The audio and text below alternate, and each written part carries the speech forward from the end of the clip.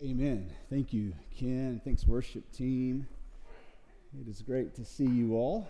If you're joining us online, welcome you. Glad you're connecting with us this way. We are going to be in Romans chapter 3, continuing in the What is the Gospel series. So just a little kind of overview of where we're going. We're walking through the different pieces of or elements of this truth that we call the gospel. We're taking a slow journey through the gospel to look at this good news that the church was founded upon over 2,000 years ago. And along the way, we've talked about how every generation has been tempted to deviate away from the real gospel, the true gospel, different reasons. I've mentioned a couple times already that for a lot of us, the good news is too good to be true, and so it's hard for us to grasp that and to be comfortable with the news that's just so good that it's hard to believe. There are other reasons that I think as Christians we deviate away from the true gospel. We'll look at one of those today, and it's this. I think that the true gospel makes us uncomfortable. I think there is a discomfort in knowing what is true. What is true is specifically about us. And so as we think about the good news, oftentimes we have to wade first through the bad news to get to the good news. And so today is going to be one of those days where we wade through what you might consider to be the bad news of the gospel. But I want to say this, that even in the bad news, there's good news. Okay, and so I'll say it this way. If you're here today and I were to ask you, how do you think you're going to make it into heaven? And if your answer back to me were anything like, I think that I'm a pretty good person, I do good things, I go to church, if any of your answers are rooted in the concept that you think you're pretty good, today will be bad news, but bad news, when it awakens us to good news, is good news. And so I want to say that on the front end, that if we come in today with a distorted view of the gospel, the discomfort of this bad news is actually good news when it awakens us to see the good news and to move towards the good news of Jesus. We're going to be in Romans chapter 3 in just a second. I want to first give you just a quick announcement of something coming up that is good news for us as a church. We are planning on an elder ordination service in November for 2 new elders. And we came a few weeks ago and mentioned to you that Shane Belter and Jason Zeta were in the interview process, and that the elders were in kind of the final stages of prayerfully considering them to become new elders here at Solid Rock Church. And we invited you to pray with us and to ask questions if you had them. And so now we're at a place where the elders are ready to affirm these 2 men as elders of the church. And so the way we do that is actually in a service that we call an ordination service. And that's where we formally recognize individuals and the calling of God on their lives, let you hear from them. And if you don't know them very well, you get to know them a little bit better. But I want to say this. This is, when you think about an ordination service, some people approach that kind of like just like a family situation. Like, oh, okay, this is just for family and friends. Like, this is exciting for these 2 guys, but this is exciting for us as a church. So ordination service is actually a celebration as a church, and so I hope you'll mark your calendars. November the 12th, 5 p.m., we'll come into this space. We'll have some time of worship and prayer, some time in the Word, and we will pray over these men and install them as elders here at Solid Rock Church. So we are excited about that. November the 12th, 5 p.m., please be here if you consider this your church home. All right. Thanks to all y'all who came and cleaned up yesterday. Oh my gosh, didn't the campus look good coming in this morning? Did you notice everything was trimmed up, flower beds, trees? For all of you who came, showed up, and worked hard yesterday, thank you, thank you, thank you. It looks great out there. All right, so we're going to start in verse 9. If parts of this passage sound familiar, back in the previous series in Malachi, we actually used part of this chapter to help us understand Malachi. And what we did is we were in Malachi, walking through it verse by verse, and then in one particular Sunday, we just looked at one verse in Malachi, I think it was chapter 2, somewhere around verse 17, and then we went to Romans 3. What we did is we looked at Romans 3, 23 through 26 as the good news of the gospel. So what we're going to do today is we're actually going to back that up now and look at the section before that from verse 9 through 23. And as we walk through this today, I'm going to just start in verse 9. Paul is asking rhetorical questions in this chapter. So we'll look at what he's asked. But he begins verse 9 with a rhetorical question when he says, what then are the Jews better off? Not at all, for we have already charged that all, both Jews and Greeks, are under sin. I want to just take a minute. I know that what's going on in the Middle East is like capturing our minds and our hearts right now. A lot of questions coming from you and probably towards you and towards us. And since it comes up in the text today, I think it'd be appropriate just to stop for a minute and think about what does that mean for us as Christians and what does that mean for us as a church. One of the sad realities around world news is, it's hard to know these days what's actually news, right? So you're out there trying to decipher from article to article to article to video to video to video what is actually true. And we don't even trust videos anymore because of AI and the ability to edit and doctor. But I know that's a difficult thing in our world to even know what the news is. The second part of that is that it doesn't seem to matter really what country you're in or where you're at in the globe.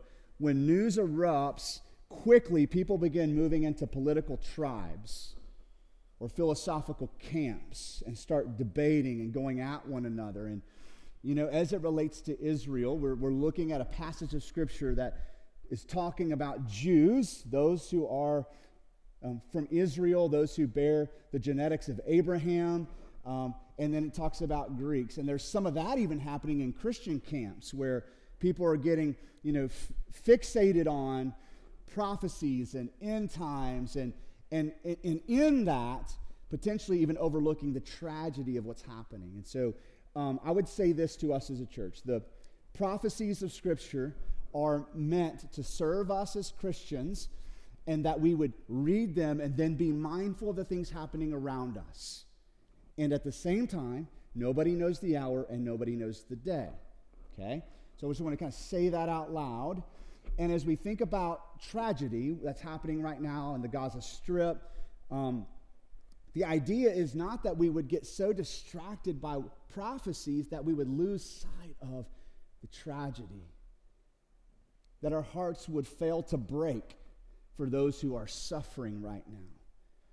And so our view on this is similar to how we view tragedy anywhere on the globe, whether you're looking at Eastern Europe and Ukraine, or some of the tragedies happening in Africa that aren't even making the news, or South America, that our hearts would break for those who are suffering.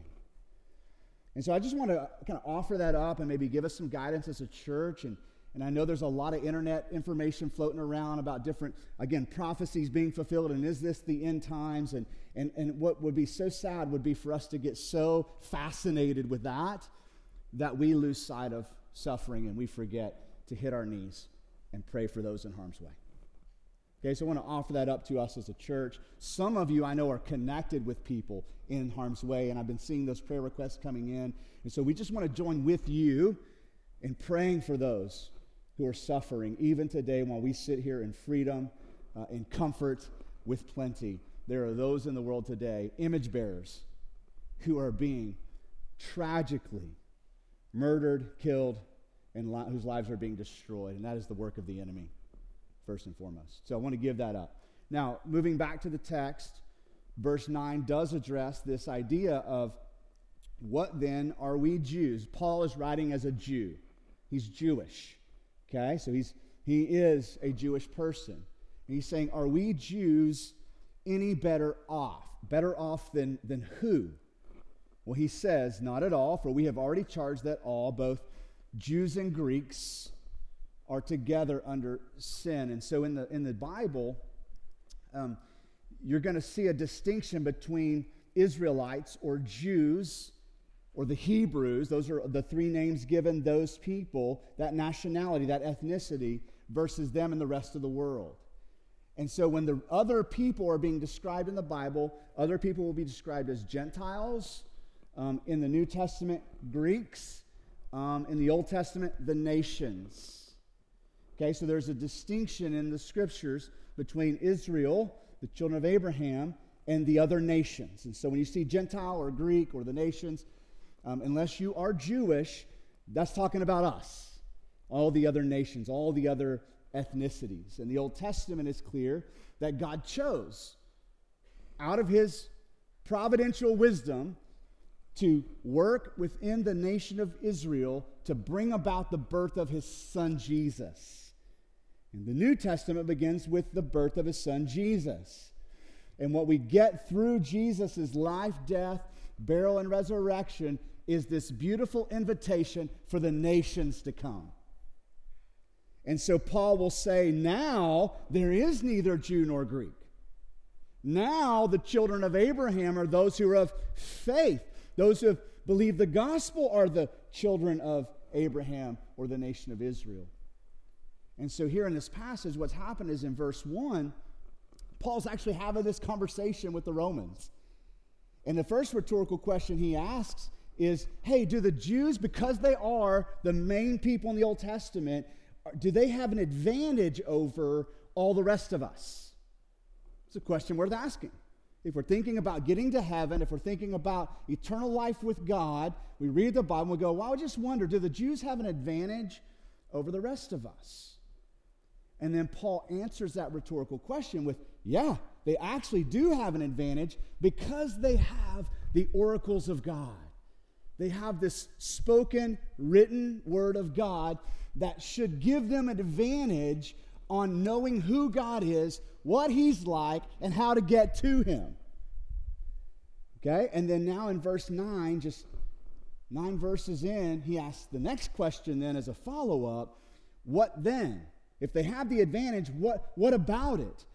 Are they actually any better off? And the answer to this question is no. They have an advantage that should have helped them get to God quicker than the rest of us or easier than the rest of us. But then the second question is, did it actually help them to have that advantage? And what's the answer? No. No, it didn't actually help them. Why? And he answers it in this simple phrase, because both Jews and Greeks are under sin. Just because the nation of Israel was the nation God chose to work within, to bring about the birth of his son, does not mean that somehow they got out from underneath the curse of sin. So what happened in the garden between Adam and Eve and the serpent and God has impacted all of us. All ethnicities, all colors of skin, all socioeconomic race, classes. Like, we are all impacted by that. And then what God says in Genesis 3, as he describes the curse of sin, applies to everyone, including Israel. Like, if you want a vivid description of what it looks like to be a sinner pursued by a loving, kind, holy God, read the story of the nation of Israel. They are rebellious. They are quick to turn. Like, just because God's working through them didn't in any way protect them from this curse of sin. All humanity is under the curse of sin. When Adam and Eve sinned, it fractured God's creation. It shattered the image of God that was imprinted on us as image bearers. What happened with Adam and Eve happened to us, and we were all born under the curse of sin. So that's why that advantage didn't help them, because they are sinners just like us. Now, out of here, what Paul is going to do in verses 10 through 18, he's going to quote a bunch of Old Testament passages. I'm just going to read it. They're like embedded in what we're about to read are over 10, either quotes or references to the Old Testament's description of how Israel is under sin too. Verse 10, as it is written, which is a reference to the oracles, the word of God, as it is written, none is righteous, no, not one. No one understands. No one seeks for God. All have turned aside. Together they have become worthless. No one does good, not even one. Their throat is an open grave. They use their tongues to deceive. The venom of asps is under their lips. Their mouth is full of curses and bitterness. Their feet are swift to shed blood. In their paths are ruin and misery. And the way of peace they have not known. There is no fear of God before their eyes. Now, those were just Old Testament quotes. Paul's like, hey, they had the Old Testament. Was that an advantage? Yes. Did it help them get closer to God? No. Why? Because these Old Testament passages are describing the nation of Israel the same way all of humanity is described. And this is the bad news. We are all under the curse of sin. And it doesn't matter if you're born Jewish or not.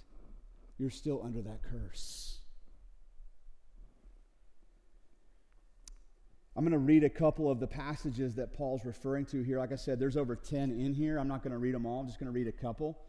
One is Psalm 14, the first 3 verses. And here's what Psalm 14 says about the condition of the hearts of the people of God.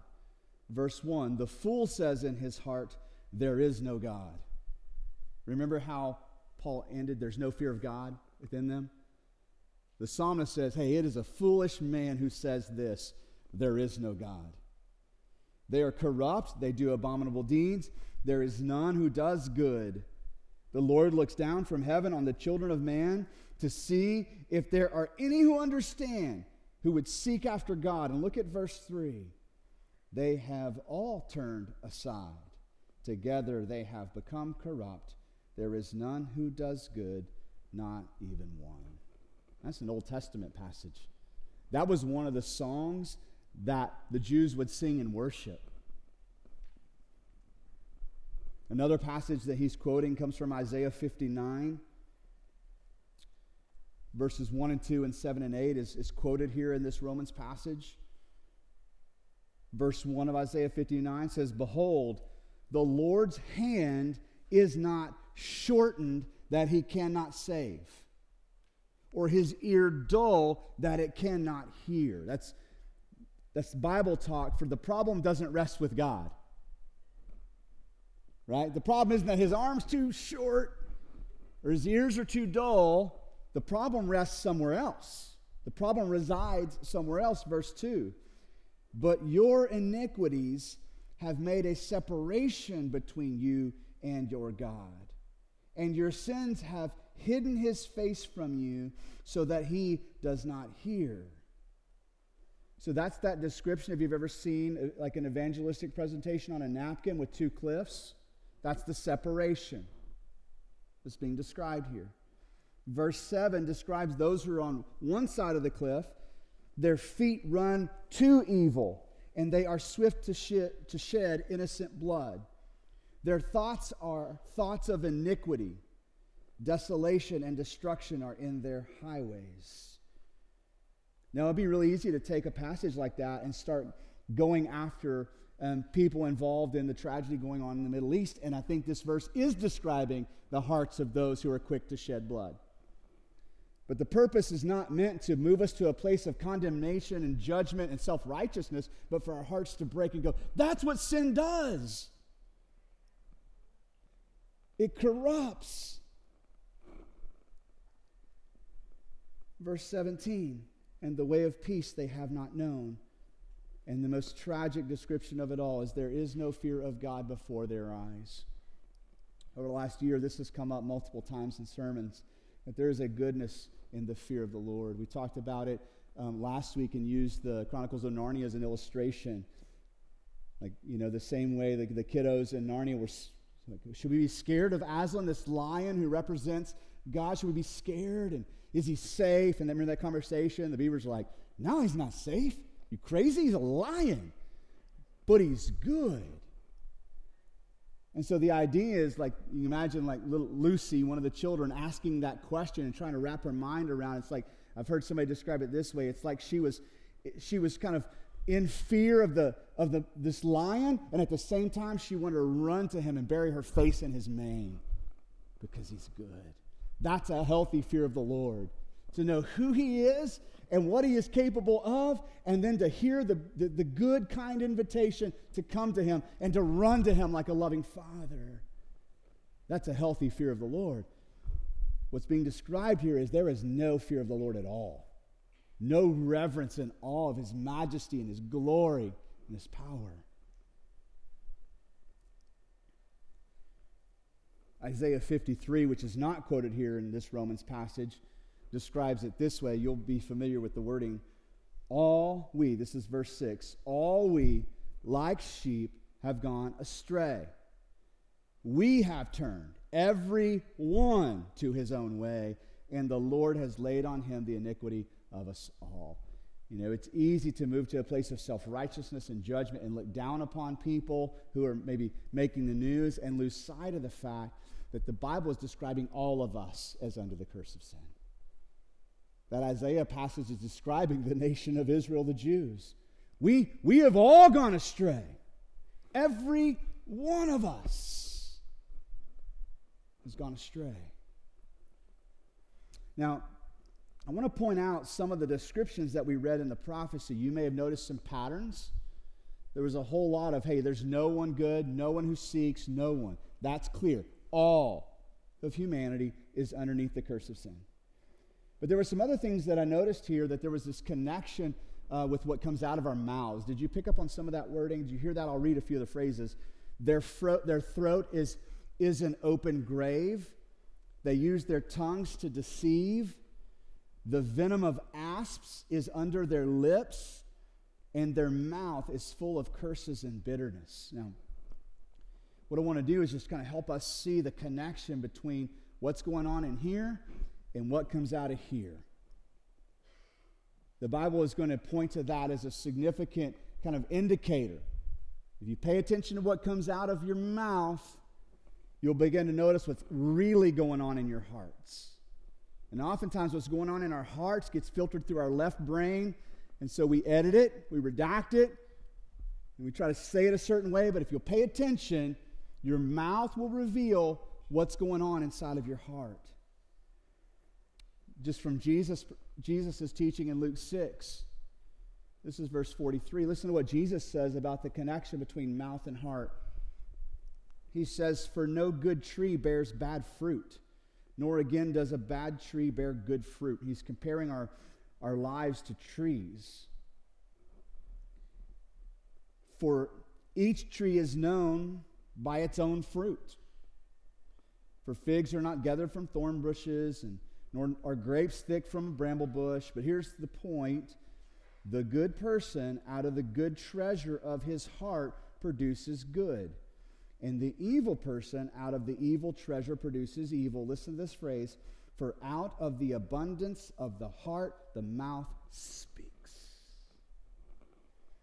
Now, our words are not the only way that we commit sin. It's not what it's saying. And this is not the Bible telling you, hey, you need to quit cussing and start memorizing Bible verses. Okay, I think what's being described here is, hey, if you want to know what's going on in your heart, pay attention to what comes out of your mouth. Your mouth will reveal what's truly in your heart. And I think that's why these Old Testament passages are describing the nation of Israel under the curse of sin. And here's one of the indications. We pay attention to what's coming out of your mouth. God's saying, I'm listening to what's coming out of your mouth. So I know clearly what's going on in your heart. What's interesting is this applies not just to sin, but it also applies to good things. Romans chapter 10, listen to this. This is how we respond to the gospel. Verse 8 of Romans 10 says, "But what does it say? The word is near you, in your mouth and in your heart." That's the word of the gospel. It's near you. It's in your heart and it's in your mouth, or in your mouth and in your heart. That is the word of faith that we proclaim. This is what I want you to pay attention to, verses 9 and 10. "Because if you confess with your mouth Jesus is Lord, and," that's an important and, believe in your heart that God raised him from the dead, you will be what? Okay. Now, if it just said, as long as you confess Jesus as Lord with your mouth, you will be saved, that would be a gospel rooted in works. Just say the right thing. Then our prayers become these superstitious chants.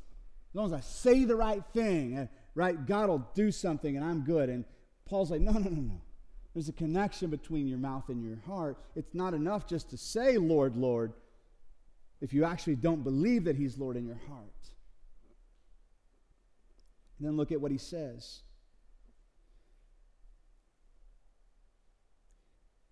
Verse 10, for with the heart one believes and is justified. And that's actually what we'll come back to at the end of the sermon today.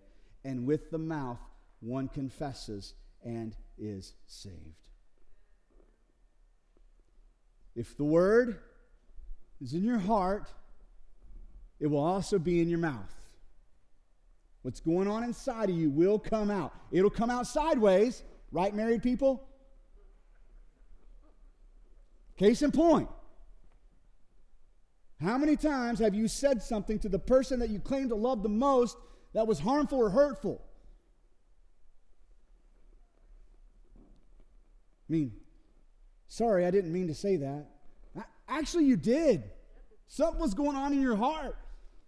You were angry, or you were vengeful, or you were something. You were trying to protect yourself, or you were trying to get them back, or something was going on in your heart, and it was reflected in the words that came out of your mouth. You didn't just trip and fall and accidentally say, "You're such a jerk. Quit being like your mom." Like, that came from somewhere, right? Well, listen, that applies not only to sin, but even to this good confession that leads us to salvation. There is a connection with what goes on in your heart. It's good to tell the truth about what's going on in your heart. Even without redacting it or editing it through your logical brain to make it sound better or make you look better. It's good to tell the truth about what's going on inside of you. Paul and Jesus both are making the point that the condition and posture of the heart is revealed by listening to the words coming out of the mouth. This is true of sin, and this is true of your confession that leads to salvation.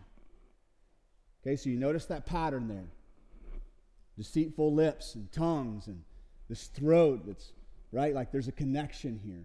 But he also mentions other ways that sin shows up, right? Like here's a list of things he said. Sin also shows up in our lack of understanding, our lack of desire to seek God, our turning away or turning aside from God. It shows up in our inability to do the good that we know we ought to do. It shows up in how we use our tongues to deceive and curse and spread bitterness. It shows up in the shedding of blood and committing violence. It shows up when somebody's living in misery and ruin, and it shows up when there's a lack of healthy fear of the Lord. Okay, so all those things are evidence, indicators of what Paul said at the very beginning, that all, Jews and Greeks both, are under sin. Now surely something we just talked about landed on you. And if we stop today and go, okay, that's the gospel, good luck, we all walk out of here with some pretty bad news, don't we? Like, I don't know how to fix that. And it wouldn't even help if I were Jewish, like a true genetic child of Abraham. Like, that's not going to help me. I need help. I am desperate. And if this is the only news I receive today, it is bad news. But when this news awakens our soul to what we really need, that is good news, church. That is good news. Part of what we're going to do today is we're going to leave some of that seemingly bad news hanging in the air, and I hope that you will come back next Sunday with everything inside of me. I'm going to give you a little bit of good news in a minute, but come back next week, please, and hear the rest of the good news. We go back to the passage now in Romans chapter 3, verse 19. It says, now we know that whatever the law says, it speaks to those who are under the law, so that every mouth may be stopped and the whole world may be held accountable to God. That is who we are accountable to. Every human. The humble and the proud, the rich and the poor, the Jew and the Gentile, the uber religious and the atheist. Every knee will bow. Every knee will bow, including mine, including the 24 elders in Revelation 24. There are none who are righteous, not even one.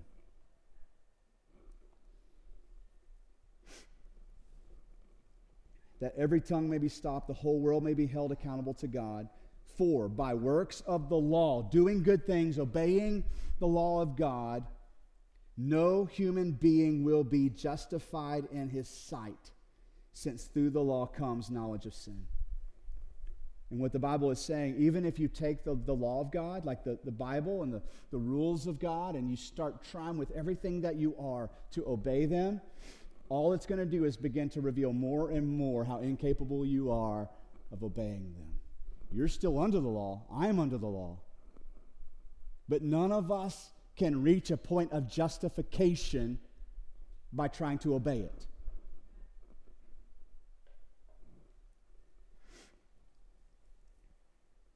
There's no human who can justify himself or herself before a holy God.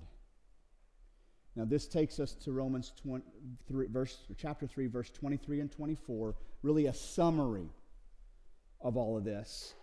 Paul summarizes it this way in verse 23, for all have sinned and fall short of the glory of God. So at this point, we don't even have to ask, well, what does he mean by all? We know, right? We feel the weight of that. All have sinned, and this next phrase is important, fall short of the glory of God. What does that mean? The chasm, the delta, the differential, the difference between where I am in my sinfulness and where God is in his holiness is unfathomable. Okay? It's not like we're peewee football players and he's in the NFL. Okay? It's not like on a scale of 1 to 10, we're a 1 and he's a 10. That still doesn't illustrate that differential. So like the drawing on the napkin, you can never get that gap big enough. You just can't get it big enough. It's not like I just got to get from here to there, because I'm telling you, I can jump, and if I can make that one. Like I can jump from here, and I can hit Chris. I promise. I can jump a small gap, but the gap is huge. It's unfathomably big. I was trying to think of ways to illustrate this. I was thinking about, I don't know if any of you tried to look at the eclipse yesterday, but if you did, without something shielding your eyes, sorry, that was a bad idea. You needed a mediator, right? Whether you cut a slit or poked a hole or used a welding hood, if you went to look, you needed something to mediate between you and the sun, because to behold it fully as it is would blind you. And you know how far the sun is away from the earth? I don't. It's a long ways. But imagine if we would launched you even closer to the sun. You're like, I don't know, a couple of miles away from the sun, and you open your eyes. What's going to happen? You're not going to open your eyes because they've already been disintegrated by the power, the magnitude of this ball of energy, okay? So even that isn't a good enough illustration of what happens when sinful man beholds the glory of God. We aren't just falling short of obeying the rules of the classroom or the protocol at work. We have violated the law of a God who is that holy. Jesus will illustrate it in Matthew 18 this way. He uses a parable to teach Peter about this gap in God's forgiveness. And he said, Peter, it's like this guy who owed 10,000 talents. One talent represented about 20 years of wages for the average worker in that day and time. So this guy owed 200,000 days worth of wages. That's almost unfathomable. 200,000. I don't know how many you're going to live, how many thousands of days you'll live, but I'm telling you, you won't live long enough to pay back that debt. It's unfathomable. And Jesus uses that to illustrate God's goodness and forgiveness. When this poor worker who owed this money desperately fell on his knees, recognizing the gap was too big, and asked for forgiveness. And then the one whom he owed forgave his debt completely. Okay, he didn't put him on a payment plan because that wasn't going to work, was it? Didn't do this in hey, and I owe you. The only option was either this man suffer for what he owed or the debt be wiped clean. Okay, that's meant to illustrate the debt we owe, the chasm, the differential, the gap between our sinfulness and God's holiness. And so we have not just sinned in the sense that we didn't keep up our behavior in the classroom, we have fallen short of his glory. And then verse 24 is the good news. And we are justified. So when you hear justified, some people will say this, it's justified I had never sinned, which is kind of an elementary way to think about it, but it works to get the conversation started. Justified. When I'm rendered justified, it's not like we use that word in English where you try to justify your actions. So God's not coming behind you making excuses for you. That's not that version of justified.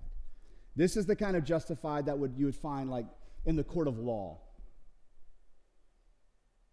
Where at the end of the court session, the judge slams the gavel down and makes a declaration, and either you're guilty or you're innocent.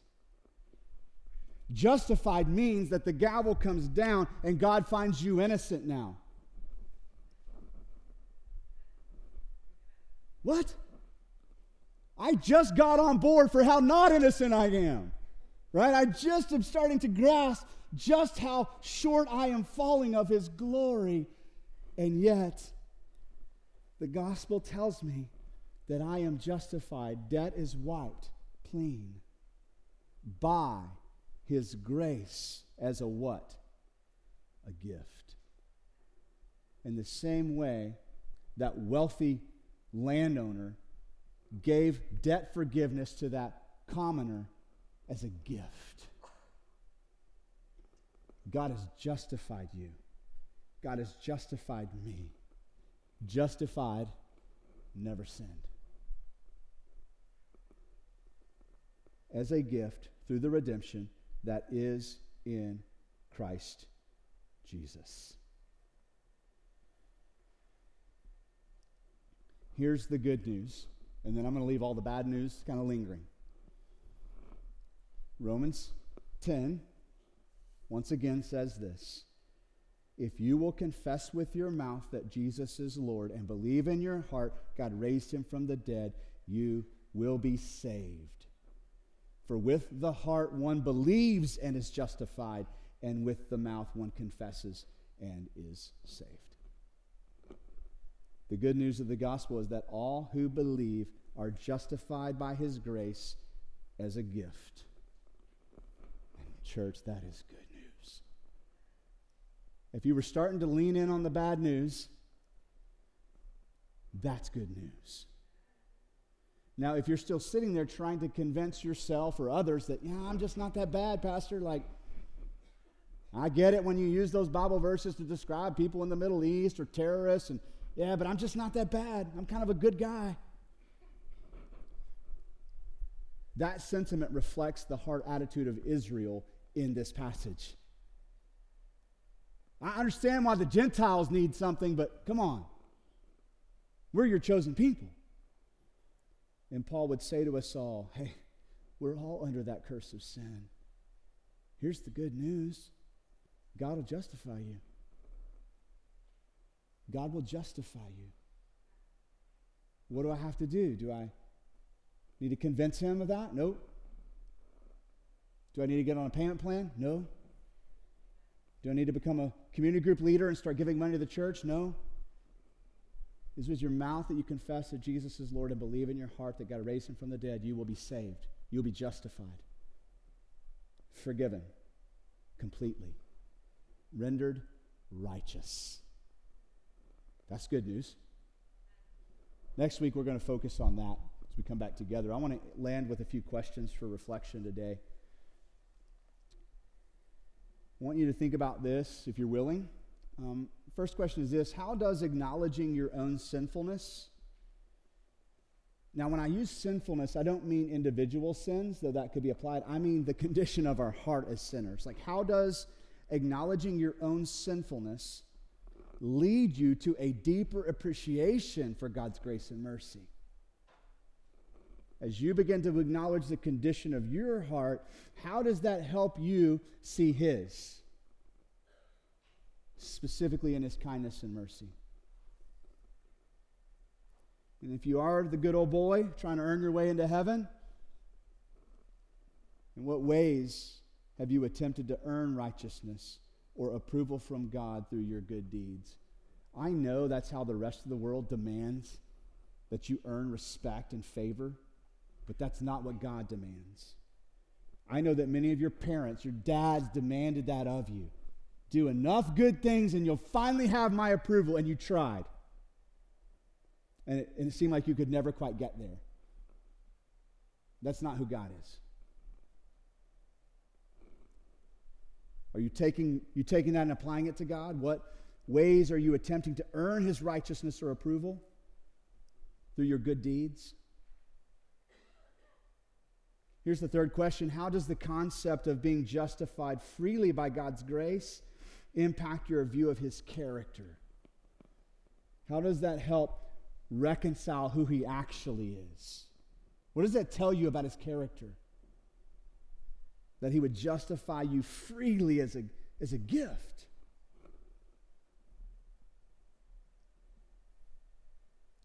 Messages like today can potentially kind of drive us into this mindset of I'm worthless, I am a sinner, and I'm just going to spend the rest of my life like Eeyore. Why even try? So, let me just ask you this. Do you struggle to live in the tension between being aware of your own sin while also embracing and living in the freedom of God's justification and his grace? We get uncomfortable in that tension, don't we? Do you struggle to live in that tension between being aware of your own sin and also embracing and living in the freedom that God's justification and grace provide? And then I would ask you this: if you're sitting here today and you go, I'm a Christian, I'm all in, I confess with my mouth, I believe in my heart, Jesus is Lord, God raised him from the dead. My question to you is not, when did you believe the gospel for the first time? But this question: how does the gospel lead you to God's grace on a daily basis? Are you still believing the gospel when you wake up on Monday morning? Are you still believing the gospel when you come home from work irritated and upset and your words come out sideways? When you fall short, when you do that thing that's just so embarrassing you hope nobody finds out? When you have those thoughts that are just so shameful, you just don't hope nobody ever sees through you to know what those thoughts are. How do you live in the grace of the gospel on a daily basis? How do you believe it tomorrow? How do you believe it right now? Are you living in the forgiveness of God like right now? Or are you condemning yourself? Listen, here's what you don't need. You don't need to try harder next time. You don't need just one more chance. You don't need just a few more resources. If God would just show me the right verse to memorize, then I'd fix the sin problem. Obviously, that didn't help the Jews. What you and I need is something better than the law. We need something more powerful than the law. that can actually render us as righteous so we can stand before a holy King. That's the invitation of God for you today. And so if that's you and you want to move towards that, our prayer partners will be at the front. Would love to talk with you about where you are in your relationship with God, pray over you, pray with you. We always have elders on site, so you can grab an elder out in the commons area, and they'll be the guys wearing the lanyards. I'm going to give you space now to respond to God and how He's speaking to you, because at the end of the day, the gospel is an invitation, but you have to receive it. That's for you. So I'm going to pray for that. Let's pray together. God, we thank you for the good news of the gospel, and even in, God, our time reading about our sinfulness and how there is no one who does good, there is no one who seeks you. God, none of us can earn our way into heaven. While on one hand, that is really bad news, Father, that truth, that reality leads us to the good news of the gospel. Thank you, God, for providing a better way through Jesus. And if there's anybody here today who has not taken that step of faith to be forgiven of sins, to be reconciled and justified, God, I pray that would happen even as we get ready to sing. Holy Spirit, would you move through our hearts today? We pray all this in the name of Jesus. Amen.